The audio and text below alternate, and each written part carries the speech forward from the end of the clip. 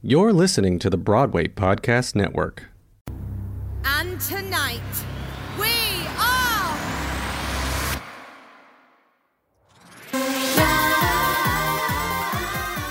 Hey Queens, how's it going? It is Josh here, and you are listening to the Queendom Podcast. This is the 10th week that we are releasing an episode, so hitting double digits, which is a massive milestone. And I just want to thank everybody that has been listening to the podcast, whether you've been here since episode 1, or if you've joined us in recent episodes, or if this is your first episode you are listening to now. Thank you for hanging out with us. It really does mean a lot, and your support across all our socials as well. You can find all our socials on Facebook and Instagram. We now have a Facebook page, so you can find us on Facebook and Instagram and Twitter at the Queendom Cast. And if you want to follow the OG page, Oz Queendom, you can find us on Facebook at the Queendom online and on Instagram at Oz Queendom. Obviously, we have a website too, guys. You can check out thequeendomonline.com for all your news, updates, casting, and that type of thing. But this week, I am joined by a producer of Six the Musical to chat about how the show gets made, how it goes from Fringe to West End, Broadway, and beyond.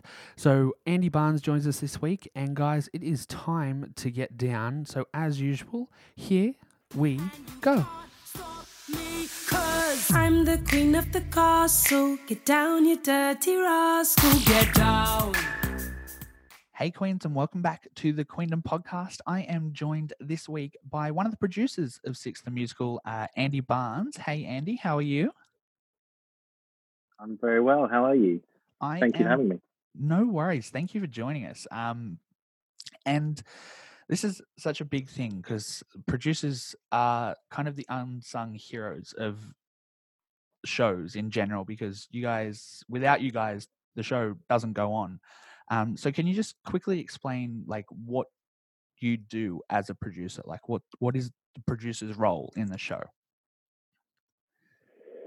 Oh wow, where to start? I mean, I think it's a host of things. I guess it's different things for different shows, but certainly for something like Six, it's been about growing a really exciting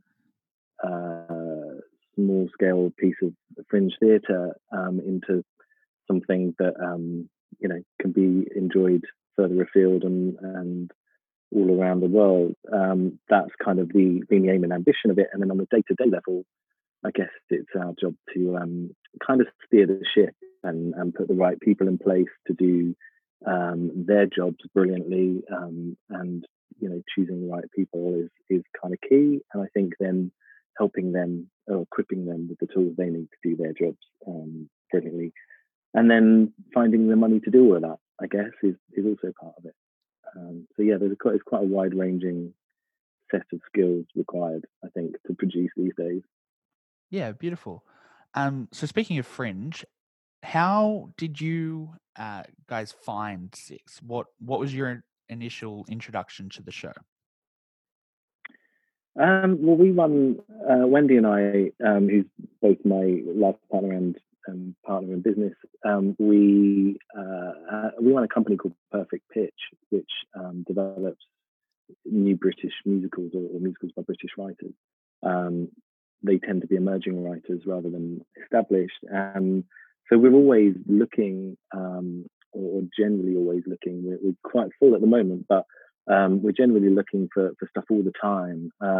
And we had a period where we were being very proactive, and we still are quite proactive to kind of find, the most exciting work out there. So I was at the Fringe doing a different show. And it's a big networking hub, isn't it? And Six, the student version that Toby and Lucy had established with Cambridge University Musical Theatre Society, came onto my radar from two different people actually, where they kind of said, "This is right up your street. It's the sort of show you might like." But a lot of people say that to us a lot of times, and it doesn't always turn out to be the case. But on this occasion, we kind of liked the idea. It sounded really fun. And we kind of, because we have children as well, we sort of tag team quite often. So on this occasion, Wendy went down first to to have a look and see if she thought it might be something you would like, and she came back saying you have to see this show, because we only ever produce shows that we both love, so we're kind of, she was totally bought in, and then I still have my hesitations these days going into seeing brand new stuff, but particularly at the Fringe, because it's a little bit hit and miss, but we went and I went, and by the end of Ex-Wives I was bought in, and so I then spent the rest of the Fringe stalking Toby, which was kind of the way to try and get hold of the rights. So what is the process of getting the rights to a show? Like, how does that all work?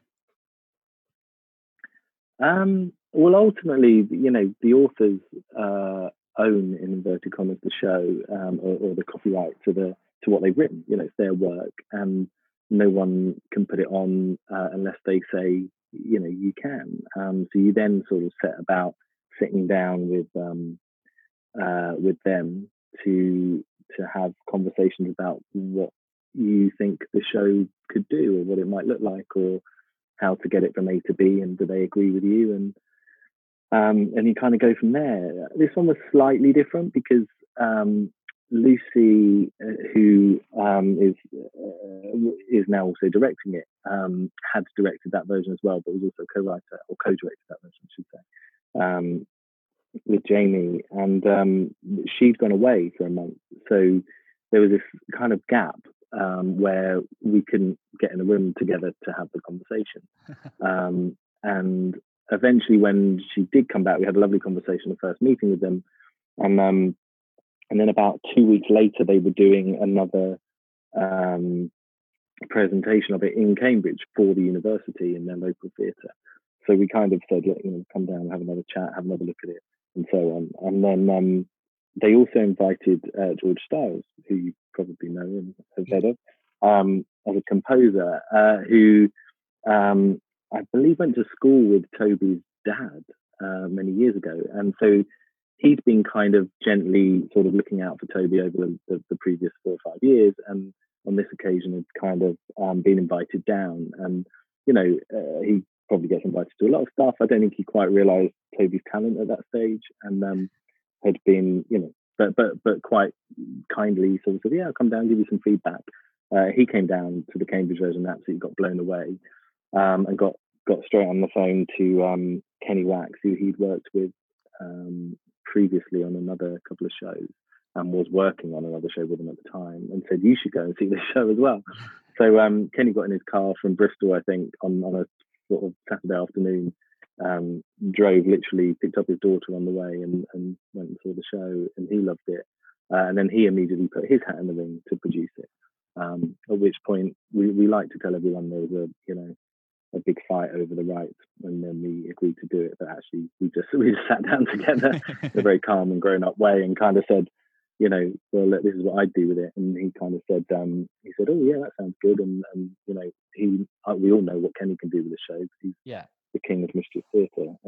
So we, I think together we had a good set of skills that sort of crossed over into developing and evolving new musicals, which is very much what we've done over the years, alongside the very commercial aspect of taking a small show to the bigger stage, metaphorically speaking. So what's the process? What's kind of how? Yeah, what's the experience been like for you seeing this show go from the Edinburgh Fringe to off West End, out to Australia, and then now to Broadway?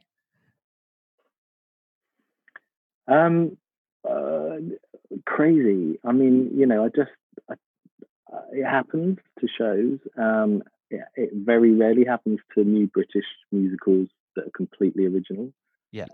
It does happen, and it's wonderful when it does. But I think rarely does it happen at this speed. And I think the thing that sort of overwhelmed all of us really is just how quickly the Queendom have taken it to their heart and embraced what it is as a sort of exciting new wave of musical. And I think I think that's what's wonderful about it. Just the demographic of audience member that is very wide ranging. I have to say it's not all young people, but there is also a lot of young people, and that's brilliant because I think musicals have always had a bit of a reputation as not always being cool, but there's some brilliantly cool musicals out there now, and of which Six is another. And I think that's one of our ambitions, Wendy and I, has always been to try and kind of find the contemporary world of musicals and make them cool for people to be able to say, I went and saw a musical, without kind of going, I went and saw a musical. You know what I mean? And I think there's kind of be proud to say it. And I think that's what's wonderful about Six is, I'm very proud to say that to anybody, come and see this musical. And I think that's, and it's got some amazing themes and some amazing things to say that Toby and Lucy and their generation absolutely want to shout about, and rightly so. 100%. And that's such a cool thing, I think, is that the musical does reach out to absolutely everybody. There is something for everybody in it, and it makes it such a relatable piece of work across the board, which is absolutely fantastic. Yeah, I would agree, and I think that's what. I'd like to think that's why people come back time and again. I think there's some great songs, and you can put yourself in the shoes of many of those wives, even as a guy, and kind of go, God, yeah, that was harsh. That was those were bad times, and what have we learned? And are we any different now? And let's be better. Do you know what I mean? And I think I've learned a lot from the message of the show on a personal level, and I think a lot of other people have. And they take something away from it, and that's what you want out of a good musical. Take something away with you to think about. Exactly, that 100%. And like what you said about, have we done anything to change? You still look at some of the themes that are presented that were issues like 600 years ago, and they're still issues today. And it's like, how have we not kind of moved forward from here? Come on, guys. Yeah, and I think that's, as I say, Toby and Lucy and many of their generation, Jamie as well, they have strong opinions, and they're living in a world that is different to how it was 20 years ago and 30 years ago and 40 years ago. And I think it's really good that they're taking to the streets in the form of musical and saying what they want to say. And that said, it's not a show that's designed just to be making a point, but it does, and it lands. And I think you enjoy it at the time. And I've always been an advocate of learning through enjoyment, and it's kind of a really cool history lesson with a contemporary twist. Yeah, 100%.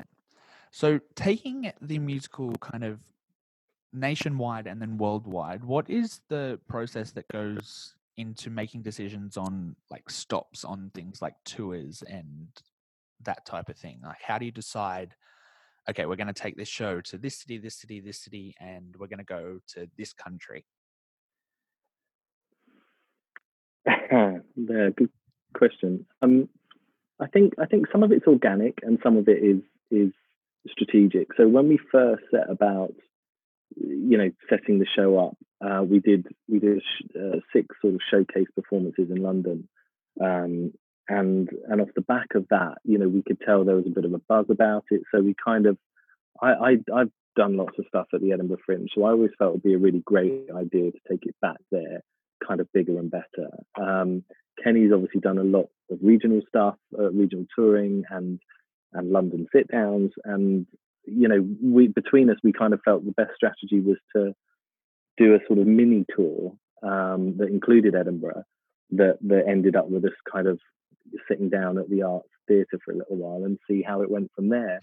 And then off the back of that, we had that sort of planned in to kind of come back to London sort of post Edinburgh, and then there were other venues going, can we have it, and can you bring it here for Christmas? And so then it sort of organically became excuse me, a slightly more robust tour. Yeah. And then by the time we left Edinburgh and came into the Arts, the Arts the first time was almost sold out, and as a result of that, it made it sort of slightly easier to make the decision to come back at the end of the tour at Christmas, straight back into the same theatre, which was fortunately free. and until very recently, we've been there ever since, and hopefully we'll be going back there fairly soon.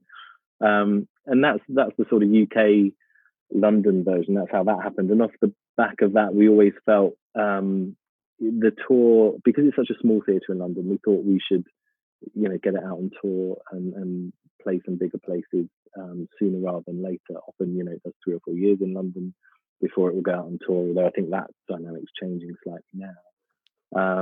But we thought it'd be great to get out on tour, and Kenny and his team at KWL are the masters of booking a great tour, and I think they've certainly to the point where we closed just after Wolverhampton, the show had been fabulously sold out across all the venues, and with a great season at the Lowry again over Christmas. So the venues for it are often based on demographic of audience, size of theatre, size of stage. Some of that is both practical as well as strategic. And then worldwide rollout is dependent on a lot of things. A lot of people saw the show at the Arts first time round, and we had a lot of very kind offers to present the show all over the place, many of which are still pending, I suppose you'd say, whilst we get our sort of house in order and see how everything goes with Broadway and Australia and so on. And pre COVID-19, I think everyone was very pleased with how the rollout had gone. I think we've done a pretty good job to that point of making sure we went to the place where the demand was, but we also took a punt on building the show. So we deliberately, with the help of our partner in Australia, Louise, and her team, wanted to grow it there as well and show people that what it can be before assuming you've got a big show on your hands. And every territory is different. So but I think what we all learned from the Olivier performance last year was that it can work in a big space as well, and that was exciting for us. It was kind of a moment where we thought, actually, this can play big places if it needs to. And that was encouraging. Till then, it had only been small. Yeah, well, that's always been my thought process: is how does this translate to a bigger space? And then obviously the Olivier kind of settled that, but I still kind of want to be in that bigger kind of theatre to see how it goes from, because even in Sydney, it was in a small theatre similar to the Arts. Yeah. So like I want to be a part of that audience where it's in that bigger space with more people to see how it translates. So that's definitely something on my list as well. So after taking and it does work. It's a different vibe. I would say it's a different vibe. You still get a very enjoyable show, but there's just the sheer volume of enjoyment resonating around a 1,400 seat theatre is incredible. And the girls, it's a gig. It's a pop concert in that style. So they're playing it to the very back. And I had some friends who went to see it in Glasgow, which is a big old theatre, and they got last minute tickets and sat in the back row, and they said it was brilliant. They loved every minute of it, sitting right at the very back. So I think it's definitely working in there. So So the whole transition to Broadway, that is an experience in itself. You guys kind of kicked everything off with the Chicago, Canada kind of area. How did you see the American reaction to mainly it is a British kind of historical musical? How was that for you guys? Nerve-wracking at first. I mean, look, but producing is a gamble. You're backing horses that you don't know how well they're going to run, and we were excited by the Chicago opening because we knew that by that point we knew the Brits had loved it, and generally we got a lot of American feedback from Edinburgh, which gave us a sense of it translated as a narrative, and people, whilst they might not get every reference or every historical reference, they knew enough to be able to get a flavour of what it's all about. So we kind of were very hesitant in a positive way. We thought it could work, and we were happy to take a punt, but after the first couple of weeks of Chicago and seeing the ticket sales kind of take off and eventually sell out, we were just really pleased. I think relieved as much as anything, or certainly on a personal level. I shouldn't really talk for Kenny and George and Kevin in that scenario, but I was definitely relieved that it had translated as well as it did, and that American audiences took enough away from it to love it. And I think that's built, actually. I think it's exceeded all of our expectations as to how that's done. But I have to say, we didn't know, we weren't headed for Broadway at that point. Rick Boynton, who's artistic director at Chicago Shakes, I knew him from years previously at the Edinburgh Festival, where I'd done a show that went up an hour before his show, and we'd just sort of struck up a relationship. George had done some stuff with the National Alliance of Musical Theatre in America with Rick as well, so there was this kind of random synergy that meant we could kind of all trust in Rick and believe in him. And Kevin, actually, who's our American partner, Kevin McCullum, had done many shows with Chicago Shakes and knows them all very well. So it was just a natural fit to try it out there. We felt in very safe hands. They did an amazing producing job of it, and then the rest sort of built from there. That was always, we were going to do stuff with the Citadel, and then in Canada, which it eventually went to, but then randomly, I think Boston might have had a dropout or something, and we got an email saying, is there any chance you can come in between Boston and Canada? And we kind of did, and it just sort of helped us build the momentum. It helped us kind of understand audiences a little bit more, understand patterns of what how it builds and so on, and also try it out in different markets, different areas, and so on. So yeah, and then Broadway, I think, kind of Kevin's very, very experienced in Broadway. He was producer on Rent, Avenue Q, In the Heights. He's got a history of building brand new musicals in that territory and in that environment. So, and we were happy to partner with him on it because it felt like a good fit for him and us. It was just kind of fun. Beautiful. So in that transition to Broadway, before kind of previews started, there was the whole Broadway Con event, which I was lucky enough to meet most of you guys at. What was that experience like for you? Because you were there, you did the panel. What was that like, talking about this show with 7 people on this stage, just with a couple of people? I've kind of got slightly sideswiped, because when I got asked in, I don't know, in November or something, would I come over and do the panel with Wendy? I was like, yeah, no problem. And we do a lot of panels over here for various new writing initiatives and various conferences and so on.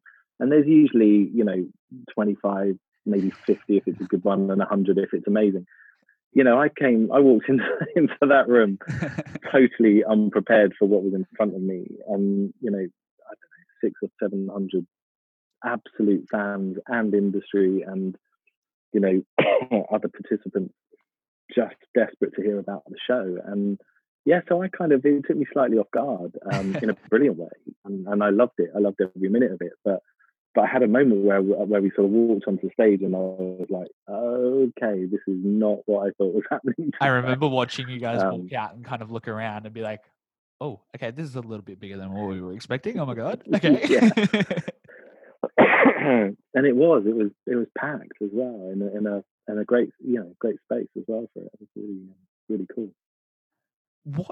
How did the sing-alongs come to be? Because I was a part of the one in New York, and I've heard great things about the ones in London. So what was the decision behind making the sing-alongs kind of a thing?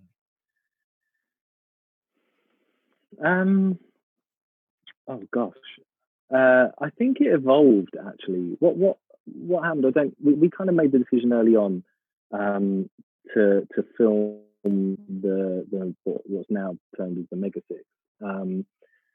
Excuse me, which sort of took off as a thing. We did it in Edinburgh because I kind of thought it was a great way to celebrate the show, and it's now sort of become a cool marketing tool, which we're trying to persuade America it's a good idea too, but we'll see how far we get with that. But that's a whole other can of worms that I should probably not go down. But we recorded that, and what happened was we noticed that everyone is singing along in the Mega Six. When you start seeing people filming, they're filming each other and they're filming us, and everybody is singing along. And I'd love to take credit for the idea, but I honestly can't remember whose idea it was. But it just felt like this is a moment where why not? Who says you can't? And I think I've always been a bit of a believer in until they tell me I can't, I'm going to give it a go. And I think we're all a little bit like that in general sense, as long as we're not breaking any union rules, which again we probably shouldn't go there. But I think the general sort of desire is always to be just pushing the boundaries of what's possible. And we're probably not the first people who've ever had a sing along, but it just felt like the perfect show for it. And I have to say, when we first did it in London, the girls were absolutely petrified. The queens were kind of going, how is this going to go? Is anyone going to sing along with us? Are we going to look really silly? But by the time we got into No Way, they were well up for it. And you realise there's some really good singers in the general public. Amazing. So that pretty much brings us to the end of our chat, Andy. To finish things off, what has your overall favourite experience been being involved with Six, and what's your favourite thing about the show? Oh gosh, do you know what I think? I think what's been great is that we've stayed true to what the show is. There's a lot of people suggesting we should have a second act, or suggesting we should bring Henry in, but I think instinctively we always believed it is what it is. And we've made tweaks along the way, and it's grown in certain areas to enhance the storytelling, but the general fabric of the show is what it is. So I've loved that we committed to that, stayed true to that, and have made it work in that way. I've loved seeing the absolute joy on the generally very young creative team that we have.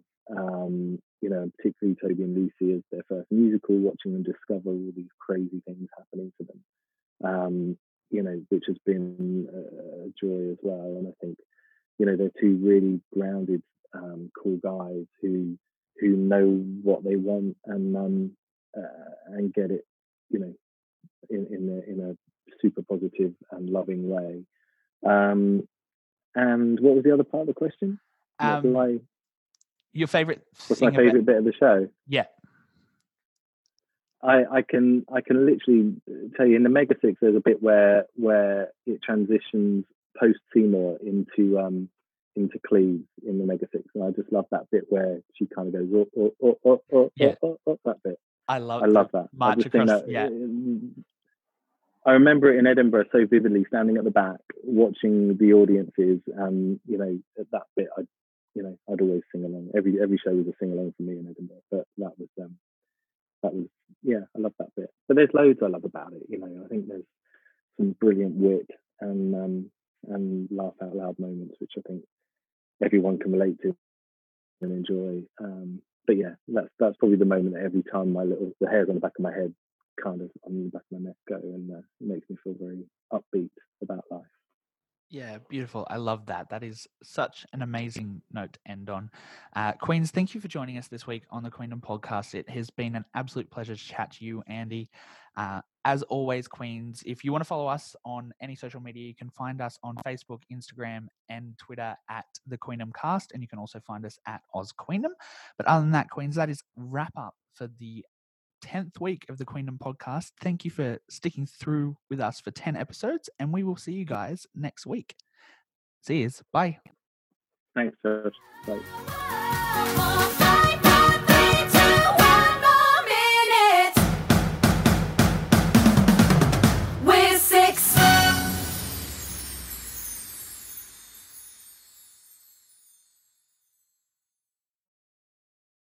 Hey, it's Leslie Odom Jr. here on the Broadway Podcast Network to tell you about the Rise Theater Directory, a program of Maestro Music. Rise is a national online resource designed to connect and empower backstage and administrative and creative theater professionals from underrepresented backgrounds.